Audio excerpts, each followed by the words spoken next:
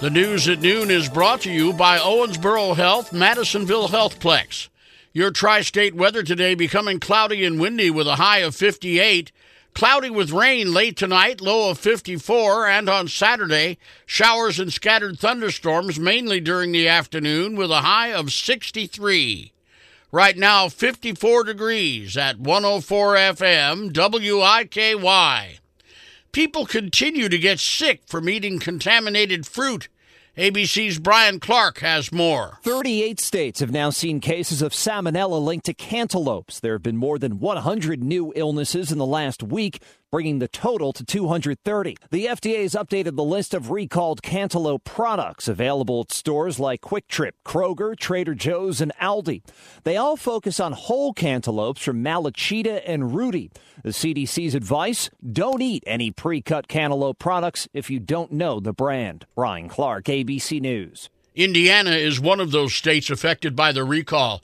Health officials have launched an inspection on a South American plant that makes cinnamon applesauce in pouches marketed toward children after dozens of reports of acute lead poisoning. ABC's Dave Packer has that story. The FDA is looking at cinnamon as a likely source of lead contamination in the applesauce pouches and is collecting samples at the Austro Foods plant in Ecuador. 64 children across 27 states have been sickened, according to the FDA. The recalled applesauce pouches were sold under the brand names Schnucks, Weiss, and Wanabana, which voluntarily recalled the packages.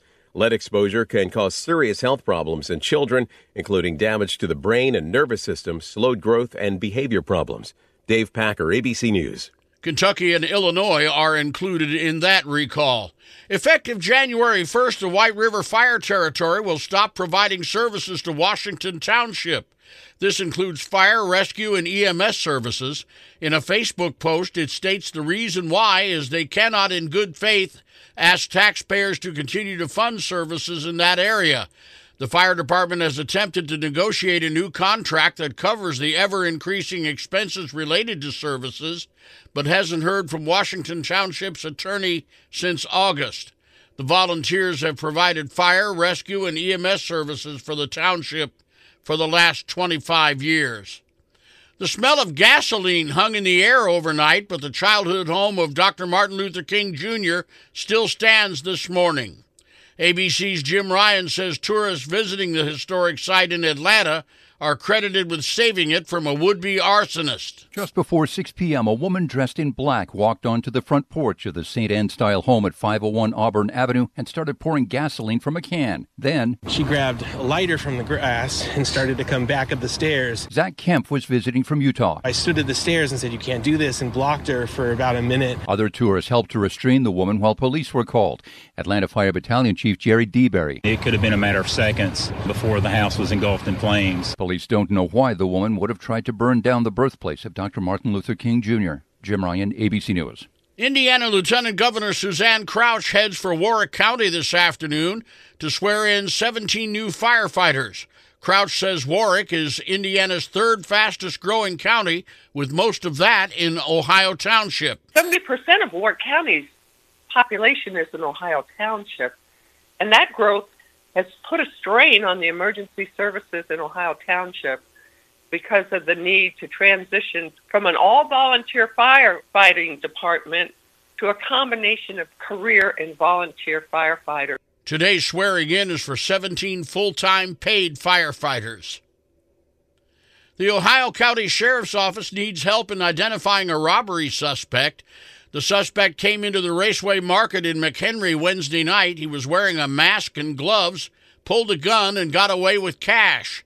Sheriff's deputies say the suspect is a white male believed to be driving a black Mercedes-Benz.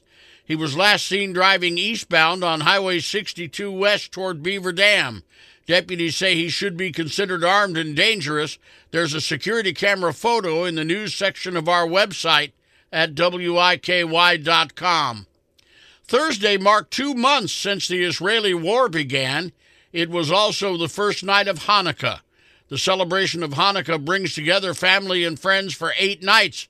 Rabbi Gary Mazo at Temple Adath B'nai Israel of Evansville says this year there's a feeling of sorrow. Last night when we lit the first candle here at the synagogue, I did express the hope that maybe together as we all light the lights in our homes and at the synagogue, we can bring a little bit of light back to a world that's very dark. In upstate New York, shots were fired outside a synagogue in Albany just hours before the start of Hanukkah. No one was hurt, but children were inside. A suspect in custody. Here's senior investigative correspondent Aaron Katersky. Temple Israel is one of dozens of New York synagogues recently targeted with phony bomb threats. Every anti-Semitic act the governor called unacceptable, but that shots were fired hours before the start of Hanukkah she called even more deplorable. Synagogues and mosques have been on high alert since the October 7th start of the Israel-Hamas war. Earlier this week, in fact, the FBI director said anti-Semitism was reaching historic levels in the country, saying Jews are victims of the majority of hate crimes. And just after, the Department of Homeland Security issued new safety guidelines to houses of worship.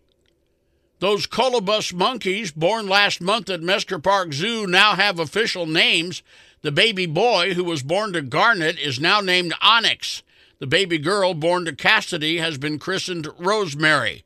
Now, you may not get a chance to see the new babies just yet because of weather conditions.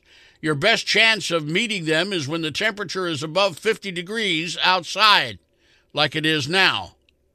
You're listening to the news at noon on 104 FM WIKY. From ABC News, Wall Street now. November's employment report due out today is expected to show a bump of about 180,000 jobs, although some of the increases are due to auto workers and actors ending their strikes.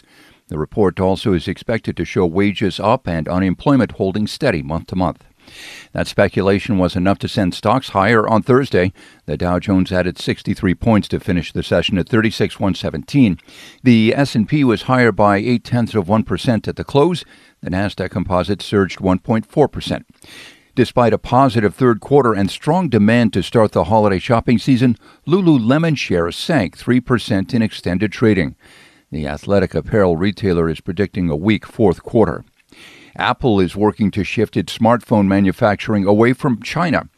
The Wall Street Journal says that by the end of this decade, Apple plans to ramp up production in India to about 50 million iPhones every year. Jim Ryan, ABC News.